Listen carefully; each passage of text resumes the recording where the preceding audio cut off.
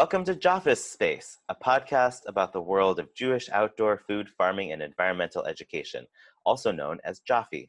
I'm Yoshi Silverstein. And I'm Hannah Henza. Together, we are the Jaffe program team at Chazon, the Jewish Lab for Sustainability. Jaffe is a catch-all term shared by many to describe educational experiences that connect people to Judaism, community, and the natural world through hands-on, thoughtful, and engaging Jewish content across different ages, backgrounds, and religious approaches. It's a growing movement with people, programs, and organizations throughout North America who are doing some pretty incredible things. Join us as we get to know the people behind this work, learn what Jaffe looks like on the ground, and get the inside scoop on the challenges, obstacles, and moments of serendipity that have shaped today's Jaffe landscape. Ready to go? Grab your shovel, your rake, or whatever your tool of choice, and let's dig in. Deep inside my heart, I've got this everlasting love that's shining like the sun that radiates on everyone.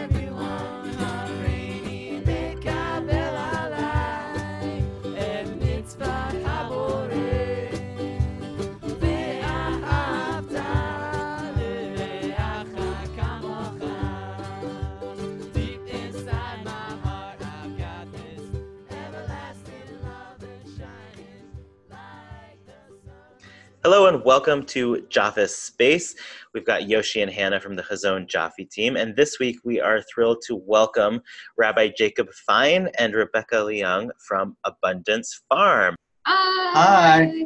Jacob is director, Rebecca is farm educator, and a Jaffe fellow in the current fellowship cohort. And we will hear from these two folks in a moment. I want to tell you about Abundance Farm, which is such an interesting, unique, relatively new player in the Jaffe space. And Abundance Farm has a threefold mission. Number one, to practice and promote food justice and local food security. Number two, to build strong community between their three collaborating organizations, which we'll hear more about, as well as between the Northampton Jewish community and broader local community. And number three, to provide outdoor education experiences which inspire a love of the natural world, promote a sense of personal responsibility to care for creation, and a love of learning. So we are so excited to hear more about Abundance Farm from you all. Please tell us just a little bit more about who you are and what this work is. Great, thanks. So Abundance Farm, as you mentioned, is kind of one of the things that makes Abundance Farm a unique project is the nature of collaboration between the organizations that work together around it. So it's a project of Synagogue here in Northampton, and we have the great blessing of sharing a campus with two other organizations, with the city's food pantry, it's called the Northampton Survival Center, and with Lander Grinspoon Academy, which is a K-6 Jewish day school. And then the synagogue also houses both preschool and supplementary school. So the farm functions as a community building space for each of these organizations as well as the broader community, and serves as an outdoor classroom for the three schools on the campus, as well as other demographics. We have a really active teen internship and apprenticeship that we'd be excited to share with you about that we call Shefa. And we have everything that we grow on Abundance Farm is free and open to the public, which is kind of a core part of the philosophy of the farm, is grounded in this theology of land being ultimately not something that humans can own, but that we serve as stewards for it. We try to put that kind of radical biblical philosophy, theology into practice by trying to relate to the land as stewards rather than landowners, and open it up to the wider community. By virtue of the proximity with the survival center, most of the food that we grow on the farm is harvested directly by food insecure folks here in the community. Wow, you guys are really doing a lot. How did you each come to this space? We hear so many different stories from so many different directions, but your project is, Abundance Farm sounds like really a unique space within our Jaffe world. It's the sort of center of all of these ideals that you were just sort of circulating around. So how did you each come to this project, and what does it mean to you to be doing this work? Well, I have been here since about April, so I'm relatively new to this farm. I come from a production farming background, so before this I was working on CSA farms, community supported agriculture farms, and wholesale farms. So yeah, I was drawn on organic farms, and I was really drawn to alternative farming methods as a solution to our climate crisis and food justice, food insecurity.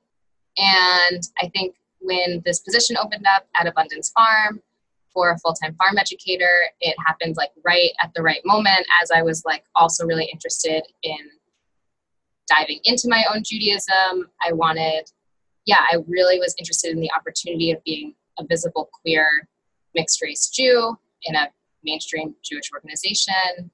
And I was friends with Rose, the farm manager. And so it just seemed like this like really beautiful opportunity to get to put my farming practices to use and like learn about the Jewish roots of agricultural practice and get to be on an incredible team while doing it. That's so awesome. We've been calling those moments, these referencing as the serendipity moments, throughout. Seems like that's a theme that kind of comes up over and over. It's just like these Jaffe spaces sort of provide the right space at the right time for folks, and so it's really lovely that that you were able to find that. So Jacob, how did you come to this project? You've been doing this a little bit longer, I think. Yeah, well, I identify with that way that you put it, the kind of serendipity or the hashgacha pratit, that through my own journey over the last 20 plus years being involved in kind of the intersection of Judaism and agriculture and food justice and the environment, there have been a lot of different turns and openings, none of which I fully anticipated, and feel really blessed along the way. So I have been interested in kind of this intersection for a long time, starting in college. And at that time, as I was exploring ways to try to integrate my own identity as a spiritual seeker with my environmental commitments and love of the natural world, I actually didn't know that there were other people. I didn't have a context or community for that, and found out as I was kind of graduating college that Teva, Jewish Environmental Education Organization, existed, and was so excited about that. And that was really kind of the beginning. Or it started really in college in my senior year, where I was doing research on Shemitah. I spent my senior year doing the thesis on the sabbatical year. And that was really the moment where I started kind of re-engaging or deepening my relationship with Judaism and finding a way to synthesize my identities and kind of seeing the tradition that I was brought up in through a very different lens by virtue of that kind of investigation. And then finding Teva and finding a community to do this exploration with was really what set me on my path about 20 years ago. And I've worked in a number of different Jewish environmental organizations, including Chazon years ago. And I actually had, until now, worked outside in the kind of ecology of startup organizations, the Jewish Farm School, Chazon, and others, and did not imagine ever working in a legacy institution, even though I ended up going to rabbinical school, became a rabbi, but did not imagine ever working in a synagogue, imagine doing this kinds of work in the kind of Jewish nonprofit startup sector, where most of this energy had existed and the movement was building through the proliferation of these startups. And the short way of stating it is that it's been incredibly exciting and rewarding to do this kind of, find a way to bring the spirit of this work that until now I've only experienced in outside of legacy institutions, right inside of a Jewish day school and a synagogue and a Jewish preschool and a community that is a true community in the sense that it's intergenerational and not going anywhere. It's not a transitional community. And I walked into it with some level of skepticism and did not imagine personally it being necessarily long-term work, but it has been incredibly satisfying on lots of levels, and feel very fortunate to have found a setting that was so receptive to these kinds of ideas. What a journey. I mean, first of all, what a college thesis to just set you up on this, path of exploration and journeying through, what's really become this catalyzation for your community. So I would love to hear, before we sort of dive into like the nitty gritty of what each of you do, how was that process of integration, or, was there resistance in your community? Or you said that you felt like there was really good reception to these ideas, but was that from the beginning, or when you found yourself at a legacy institution, was there a little bit of stretching and growth that happened? That's a great and perceptive question. I think, gam v'gam, yes and yes. I mean, I took the position. The synagogue was ostensibly looking for, an education director. It was not something that the synagogue had identified a need for, a desire for a farm, but they owned this land that really the project's magic is largely a function of, or could not happen without the blessing of the geography, where the land that is Abundance Farm is right here on the same campus that's a stone's throw from the synagogues and the day school and the food pantry. So there was a possibility and a willingness and openness on the part of the synagogue to see what would come of this idea. And as some listeners will know, Northampton, Massachusetts, we're in this very fertile valley where it's a center of small farming movement, and the general culture is one that our project fits within. And having said all of that, it was not self-evident to many people how this made sense, whether that this was the right allocation of resources or was the kind of thing that a synagogue does or should be doing. We took really a full year before we broke ground of community building and coalition building and lots of community conversations with each of the potential key stakeholders to try to share the vision that we brought, and in a spirit of openness and collaboration, really genuinely trying to share that we wanted this to be a project from the beginning that included the input and leadership from these others. And it's been a process where now this is our 6th growing season that we're in the middle of, and we had a full year of planning in anticipation of that. So each year there has been growth in the fabric of the relationships between the organizations. I certainly would be not telling the full story if I didn't mention that it hasn't always been totally easy. It's complicated. Folks who run nonprofits know that even if you're not partnering, it's complicated to try to do that and be embedded within a larger organization and then partnering closely with 2 other organizations, 3 schools. It's often complicated, but that's what makes it what it is. And the last thing that I'll say is that I think that most people would say that the value proposition that we brought to this project, in terms of what we anticipated it would add to the community, has played out, has in fact been the case. And at this point, there are fewer and fewer people who would be scratching their heads saying, wait a second, synagogue with a farm, day school with a farm, don't quite get it. And it really has become quite central to certainly the mission and vision of the synagogue and the preschool, and in many ways embedded within the day school, and increasingly valued as a really core part of the food pantry as well. It's so beautiful. I mean, yes, it's complicated. Yes, there's lots of moving pieces, but it's so beautiful what can just happen when people say yes. When they just say, okay, what do we have to lose? Let's just do this thing. And I think, lots of hard work, lots of things to work through, but abundance is just such a beautiful, example of what can shine from that.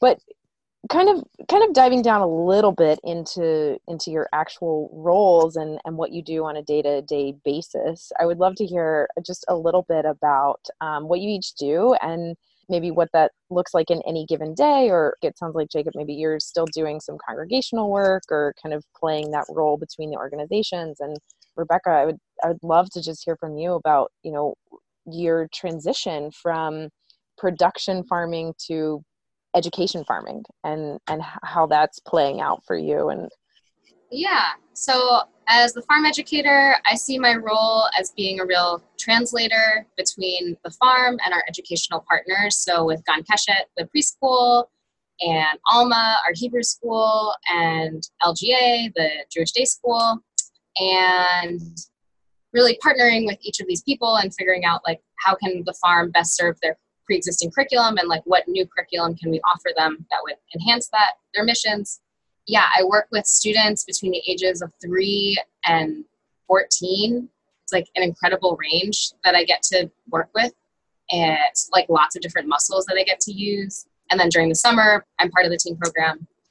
And yeah, I'm just thinking of the other day, like had a check-in with the other Shefa staff members about how we could talk about power analysis and talking about food injustice. And like, as I was leaving that meeting, I like stopped by the summer preschool program and like sat with scissors and the students and like cut down the pea trellis together and then like planted sunflower seeds and then like went inside and like tried to figure out when we should harvest the wheat. So like this job is just like really interesting. Like I'm just like learning so much about how to be an educator, but also just like when to harvest wheat, how do we talk about oppression, how do we talk about just how are we infusing our Jewish values in like every single thing that we do, like when we talk about indigenous sovereignty, like the indigenous history of this land and getting to do that from a Jewish perspective. Yeah, I feel like I'm just getting to learn so much. And the transition from production farming here is like also like just been really fascinating. Like I just like noticed in my body, like, oh, I miss hand weeding carrots for 4 hours on end. And like, I don't think I thought I would miss that as much. So sometimes I'll like be working on a lesson plan and like, I can't think very well. So I'll go out and like hand weed all of the cilantro. For a sense of scale, we're like a 1 acre farm. It's a pretty small farm. So like it's just been really interesting to translate my production farming skills to like a smaller scale. I had never planted potatoes, not with a tractor before. And this year I planted them with kindergartners and, you know, used like really gentle hands and like put them in the earth and covered it up. And then they're going to come back as first graders and harvest them for Hanukkah and make latkes, which like, you know, I know a lot about growing potatoes, but like I had never grown potatoes. I've never grown potatoes that way. I know about like pest scouting and spraying organic pesticides, but the benefit of this being a small scale is our pest management is literally just squishing them with our hands. Like it's just like really like a beautiful picture, or it's like a beautiful compliment to my experience as a production farmer of like the different relationships to land that are possible and the different ways that we can like experience land together, and getting to do that Jewishly has been really beautiful. And I have to commend you for really like diving in and owning this role. You've really been rising up as a leader in this space of like, how do our Jewish values influence every single aspect of our work? If we're talking about land, if we're talking usage and indigenous peoples and our history, or if we're talking about, you know, Jews of color, or whatever our work sort of tangentially touches, you know, on the fringes. Like I've really been hearing your name around, and I'm excited that you'll be teaching at Jaffe Network Gathering and like coming to represent some of these subjects. So just a plug for that. Come check it out. Yeah. But Jacob, it sounds like your role is a little bit different every day. Yeah, I was smiling as I heard Rebecca describe her role, because it did remind me of like my favorite job maybe I ever had, which was not ever going to become a permanent one, when I was at Adamah the first 2 seasons, and I had this fun job as farm director and also like kind of like rabbi to the fellows. And that kind of like just in any given moment going from, you don't know, in 10 minutes, you know, from farming to leading a class with the fellows and the changing of those hats. So my role is different now. I am responsible for managing the organization, the project that has grown a lot over the last 7 years. So that involves, you know, strategic planning, visioning, making sure that we have clarity as to the direction that we're trying to head, and financial sustainability for sure. The fundraising is on my shoulders. Strategic partnerships, nurturing the partnerships between the organizations with whom we work, a fair amount of supervision of many of our staff members. And it is just part of my job. So the Abundance Farm is a project of, it's not its own independent organization, right? It's a project of Congregation B'nai Israel, and I'm a rabbi here at the synagogue. So I wear a variety of hats, and that really is to the benefit of the community and the benefit of the farm for sure, in the sense that it is deeply integrated into the fabric of the community. So it's often somewhat arbitrary when we call something a farm event, it really maybe is functioning as just a synagogue event. Much of our early childhood programming at the synagogue happens through the platform of the farm. So I also am responsible for all the youth and family education in the synagogue. So yes, in any given day, I'm doing a variety of different things. Ran a wedding this morning. It's beautiful from outside. I love that. It's clearly such a unique workplace. And Rebecca, your story about going out and just like doing some weeding when you just need to move and do something different. I was just listening to Nate Looney, who's also a Jew of color and coming to Jaffe Network Gathering and runs Westside Urban Gardens in the LA area. So he was on this Garden Nerd podcast that I was listening to. And he was talking about, he has like a military background. And he was talking about sometimes he's just like channeled that aggression, both to the aggression, but also he sort of said, he's like, I'm used to every decision being potentially life or death. And that sometimes trips me up when I just need to respond to a simple email. And it's very clearly not life or death, but he's like, I get in my head about the importance of this and it gets totally just worked up about it. And he's like, so I just go out and I weed for 5 or 10 or 20 minutes and clear my head, and I can come back and sit down and just like get back to it. So unfortunately, that is not a feature of most of our workplaces to be able to go do that. I was also just laughing in my head when you're talking about, instead of a tractor to plant, potatoes, of having all these kindergartners. And I'm like, okay, so a kindergartner tractor, is that like a chicken tractor? Like you just have this mobile, container, it's like the kindergartners, or are they, or is it wheelbarrow, like holding their feet, like wheelbarrow style, and they're just kid wheelbarrow. Yeah, exactly. Like, and they're not actually like in a group; they're scattered all over. Right. So it's like deconstructed, democratized soil. I don't know. I'll work on that. But a question that I had about the workplace and about the folks that you're working with. We have a lot of different people in the Jaffe sphere who are either in schools or are working with schools, working with teachers. And I know that's definitely a strong piece of this collaborative model that you have. And, teachers, of course, are core partners in that work when we're trying to work with schools.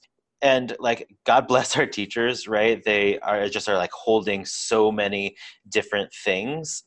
And, I know sometimes it can feel difficult to find those points of intersection where, like you were talking about, it's like finding the things that are both good for the work you're trying to do and also helpful and valuable to the teachers, right? And I think there's sometimes also just the natural teachers, especially if they just are used to doing their work in a classroom, they've got everything set up, they're like, rocking and rolling, and you're saying, actually, we want to just like take these kids out into this unstructured environment where they're just going to get really dirty and then come back into your classroom, right? Like all of these just different factors that influence how we work well and in good partnership and right relationship with teachers. So we'd love to hear from you all, like what are some of the things that you have learned that have helped you to be those good partners and find the things that are sort of win-win and providing value all around when working with teachers and with educational partners?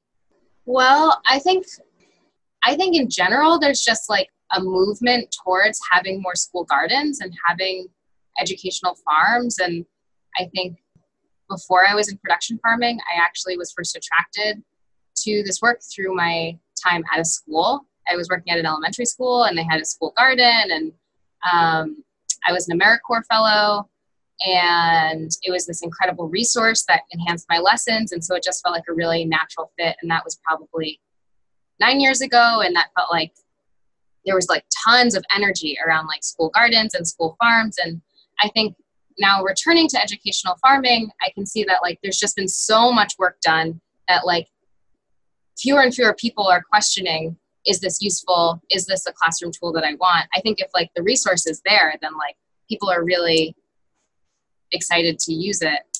And Neely Simchai, who's also on our team, has done like incredible work doing relationship building as in her role here at Abundance Farm. And so like I stepped in having like the great fortune of getting to benefit from years and years that she's done of relationship building, where I get to just like go outside and facilitate the lesson, and the teachers don't question that in the spring we plant potatoes. Like that's just what we do. I think I would add that some of the things that we've done that seem to have been, that I would share with other programs that seem to have been critical and worked. And we've certainly done things that we've learned by their lack of success in this regard. But it was critical in our model that we had the farm employed specialists. So we had this director of outdoor education, Neely, and now Rebecca as well as a full-time farm educator who can serve as resources to the teachers, to liaise with the teachers. It would not have worked, and I'm not convinced it would ever work, to kind of cut out the farm educators and to expect that the teachers in the schools themselves could successfully take the responsibility of integrating the farm. So that's just been a model that I think is really critical, to have people who can serve as liaisons and resources. And then another piece is that it's been really critical that we don't have a kind of top-down approach in telling the teachers like, this is, we've created curriculum and we'd like you to employ it, or we'd like to employ it for you. That instead we've attempted to take a very collaborative approach and just said, we are here as a resource. What are you trying to already teach? What are you excited about teaching? And we would like to work with you to just be a resource to develop ideas with you. So it's been a very collaborative, iterative relationship with the teachers that I think has been also really critical to the success, and to provide kind of as much support as they might like, but also to be prepared to do a lot of tsum and drawing back and allowing, once they feel confident and prepared to take on the leadership role, we take a supportive role. That's success. And there are also, of course, some teachers who are more excited and receptive than others. And that's also probably inevitable. Can I add? Yeah, please. Yeah, I just want to highlight that, like, I think something that Abundance Farm does really well and that is unique is this, like, relationship building. Like, so much time is put, like, at the end of the school year, Neely and I sat with each teacher from the Jewish Day School for an hour, if not more, going over the whole year, talking about highlights, what they want to improve for next year. And then we're going to have a second round of meetings before the school year starts. That is just like such a dedication and such a commitment of resource and time to building these relationships. And like, there's so many ways that this could be done. This could be done as art teacher model, where the teacher comes and drops off the kids and is like, bye, I'm doing planning. This could be the, like, what Jacob was saying, where we're like, here's the curriculum, run with it. Bye, teacher. We also don't do that. Like, so much of it is we want this to fit with, and I think part of that is like the setup of the Jewish Day School, that like they have pretty small classes, like they don't have to go very far geographically. They just have to walk outside. Like if they had to make a field trip every time, it would be a really different setup.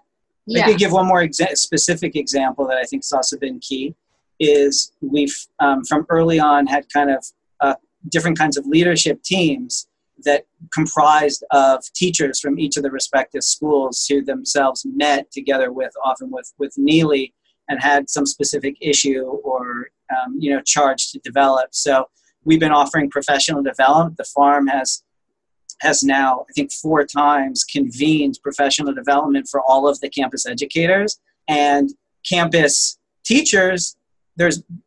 Have representatives from the different schools have been part of the planning team, the design team, to help decide what the focus of the professional development might look like and organize it. So there's, really attempted to get folks to buy in that way.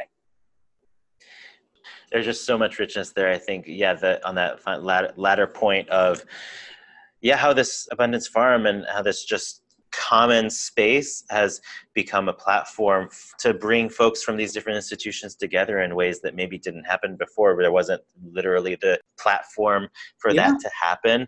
And actually going back to, Jacob, what you were saying about Shemitah and also just the relationship to land and ownership, going even further into thinking about the shared ownership of this particular plot of land, and also just of the mission of what everyone is doing, of whether that be providing abundance, right, of growing food for the community, of creating opportunities for people to connect to the land, to connect to Jewish identity and community, learning, all of those different things. I think this is, it's clear that there's a rich platform for that.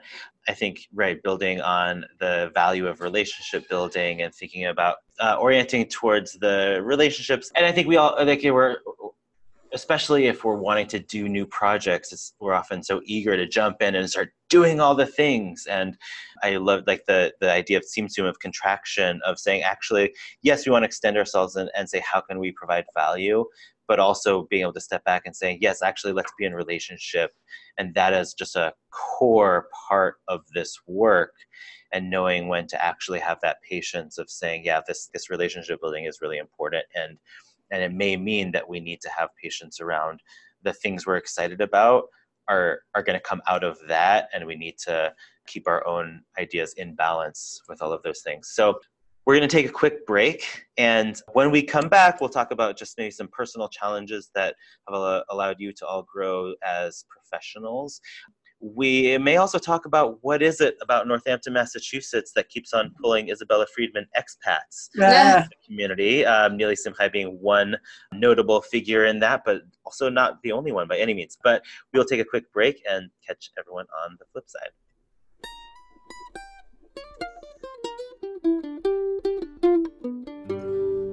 This episode of Jaffa Space was brought to you by the monarch butterflies.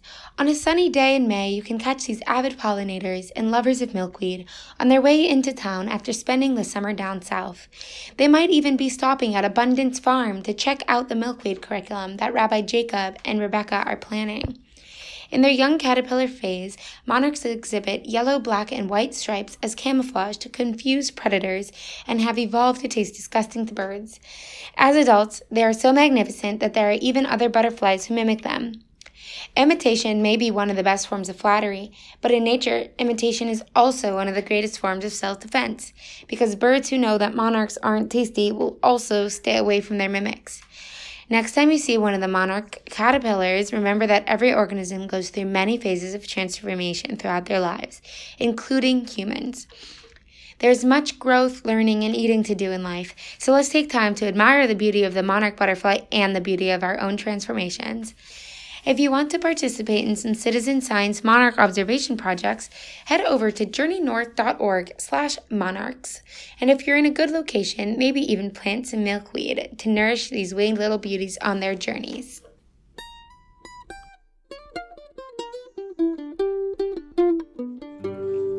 Welcome back. That was a beautiful word from our sponsors, the Monarch Butterfly, making a stop in Northampton. So diving back in, we've talked a lot about your roles and your motivations and the work that you're actually doing, but I would love to just hear a little bit about some of the flip side. What is a challenge that you faced or something that you're, grappling with or thinking about now, either individually or like for your role within the organization, that you would be willing to share with folks, and maybe how you're working through that? The personal challenge is, I'm, as with many jobs, I gather there's so much on-the-job training. I didn't go to business school. I don't have a degree in nonprofit management. So there's a lot of, in terms of executive skills, just growth that I have done, continue to do as the organization develops. So I think that is kind of an ongoing professional challenge, is making sure that I have the skills, develop the skills to lead the organization soundly. And I'd say kind of related to that as a project, I'd say, that one of the challenges that we face for sure is how to have a sustainable financial model. You know, we like many startups, benefited from the way that the Jewish philanthropic world has really invested in startups, in incubation of new projects over the last 10, 15 years. And that's terrific, but it's difficult for many organizations to then find ways to have sustainable models once they've graduated from that first stage. So now we're certainly not a startup, and thank God we're a thriving organization. There's a lot of love for what it is that we do, and I think we're assuming a really important role in the community. We have a lot of supporters. That's the challenge that we're facing. It's a pivotal moment of how do we graduate from the incubation grants and figure out how to sustain and grow the organization for the long term. Yeah, I'm so grateful that Jacob has to worry about that. So thank you so much. You're welcome. Yeah, well, an interesting question that as a team we've been trying to answer, and that impacts my role as an educator, is how do we tell the story of the land Jewishly? I know that's something that Rose has been asking for a while, and that's something Neely and I have been asking together. We have a Three Sisters garden at Abundance Farm. Three Sisters, or Three Siblings, I've also heard it called, is an indigenous gardening practice, farming practice involving corn, beans, and squash. They all benefit each other. It's a practice has been used all over this continent. So what does it mean that we have this garden as a Jewish organization? How do we teach it in a way that has dignity and respect and humility? And it's been really interesting and humbling, and part of just getting to be in Jewish process of having a question and not having an answer, and getting to just explore everything that comes up around that. And how do we do it in a way that feels liberatory? Yeah, that has all been really interesting and personally growthful, and I feel certain that really generative and beautiful things will come out of our team grappling with how do we be allies to Indigenous liberation, and how do we be a model for that for not only other farms but also other Jewish communities. I love that question of broadly, what is the relationship that we as Jews, as folks who identify as Jews, have to land? How does that impact, or how does being in diaspora impact our relationship to land? How does that impact our relationship to Indigenous communities who have their relationships to all these different lands that we're part of? I think these are going to be really core questions. They're broadly core questions in the Jaffe field, and I think a lot of us are thinking about this ever more frequently and deeply, and trying to really grapple with that. And it's definitely going to be a core question at our upcoming Jaffe Network Gathering, which, Rebecca, I know you're coming out to join us as a Jaffe Fellow, and Tana said helping facilitate and teaching sessions. So two-part question here for you, Rebecca. One is just what are some things that you are looking forward to for Network Gathering? And the other part of it is for those who are listening who are going to join us at Network Gathering, are there questions or ideas or frameworks that you would suggest people start to think about as we, come up to, coming together at the Network Gathering and, discussing and learning about all these things through that platform? Well, I think one follow-up to what I just said is that Indigenous liberation and Jewish liberation are not separate, and there's a lot of wisdom from Jews that also have Indigenous heritage.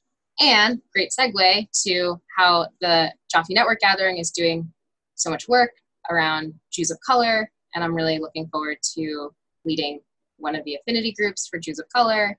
I think I'm someone who's really new to the Jaffe world. I'm not new to being Jewish, and I'm not new to farming, but I am really new to this intersection. And I think that is not unrelated to being a mixed race Jew, being a Chinese Jew. And I think we really get to grapple together with how do we make these spaces feel accessible to everyone? And yeah, I'm just really looking forward to getting to ask that with everyone. And just continuing to get to know the Jaffe world. I didn't know Jaffe, acronym Jaffe, like this time last year. There's this whole world. Like, it's amazing to like, oh, Adama, what? Never heard of that. So this is great.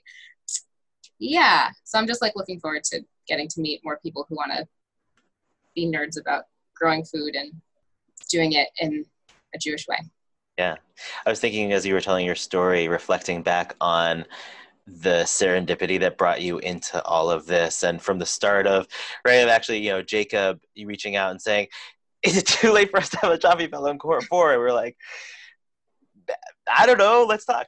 And then sort of saying, all right, if we can find someone, we can do it, and getting that process rolling. And then, you know, finding Rebecca, putting us in touch. And Rebecca, we spoke how many days before fellowship orientation started? I think 2 days. Like working days, right? I think we spoke on a Friday, and then training started on Tuesday, right? So it was something like that. It was a new record for we have often had some, you know, last minute additions to the fellowship, but I think this was a new record for how much we could put in. But on a personal note, as someone who is also a Chinese Jew myself, it's been such a delight to bring you into the Jaffe space and to have you in this fellowship cohort. And I've really loved the opportunities we've had to share our respective stories with each other. So thank you for that.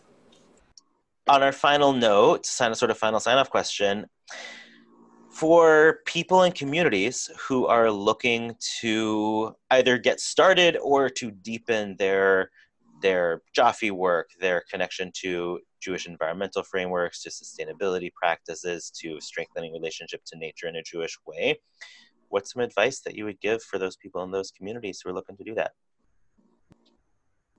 2 thoughts I have. One is I'm now a big fan and advocate for this kind of work in partnership with legacy institutions. So synagogues, Jewish camps, day schools, JCCs, and so on. I think that having worked in a lot of other settings, their benefit and beauty, and we certainly owe the emergence of this movement to the startup organizations.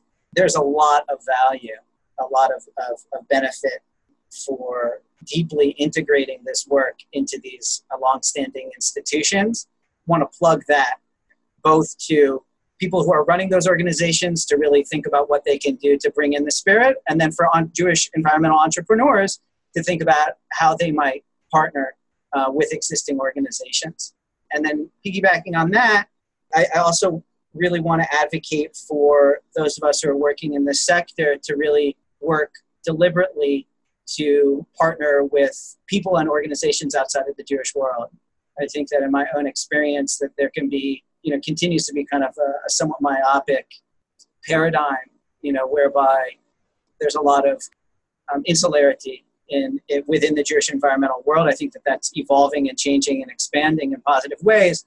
But some of the richest dimensions of our work are by virtue of the collaborative work that we're doing in relationship with folks who are not working within a Jewish context.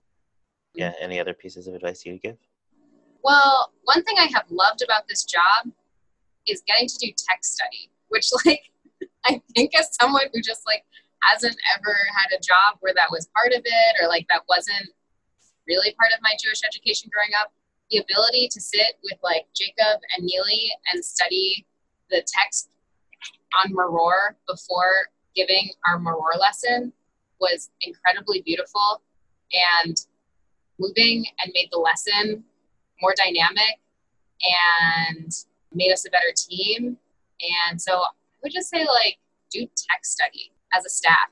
Yeah, absolutely. I think I'm just reflecting, on our educational system and how we tend in the first 21, 22 years of everyone's lives, we sort of go so heavily into your learning, and, and a lot of, to generalize, sort of not as much application of the work as, and obviously all of us as experiential educators clearly value that component of learning, but then we just shift all the way into the other direction of okay, now all of it's applied, and you're just you're just going to learn all of the rest of it as you go. And so I love just remembering actually it can be blended of all of those things throughout our whole lives, creating opportunities for all of us as adults, as staff, as colleagues to be. And also to plug another secret sauce of the Abundance Farm team is we've done that also around climate change and around carbon sequestering. And I think this makes us a really strong team together,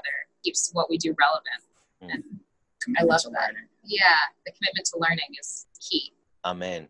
I love that. I mean, we do a fair bit of that at Hazon through staff meetings or other places, but it's so heartening and just warming to hear how organizations really embody these messages that we share with the world. So with that, I think we're kind of coming to an end. So if folks want to find you or learn a little bit more, where do they go?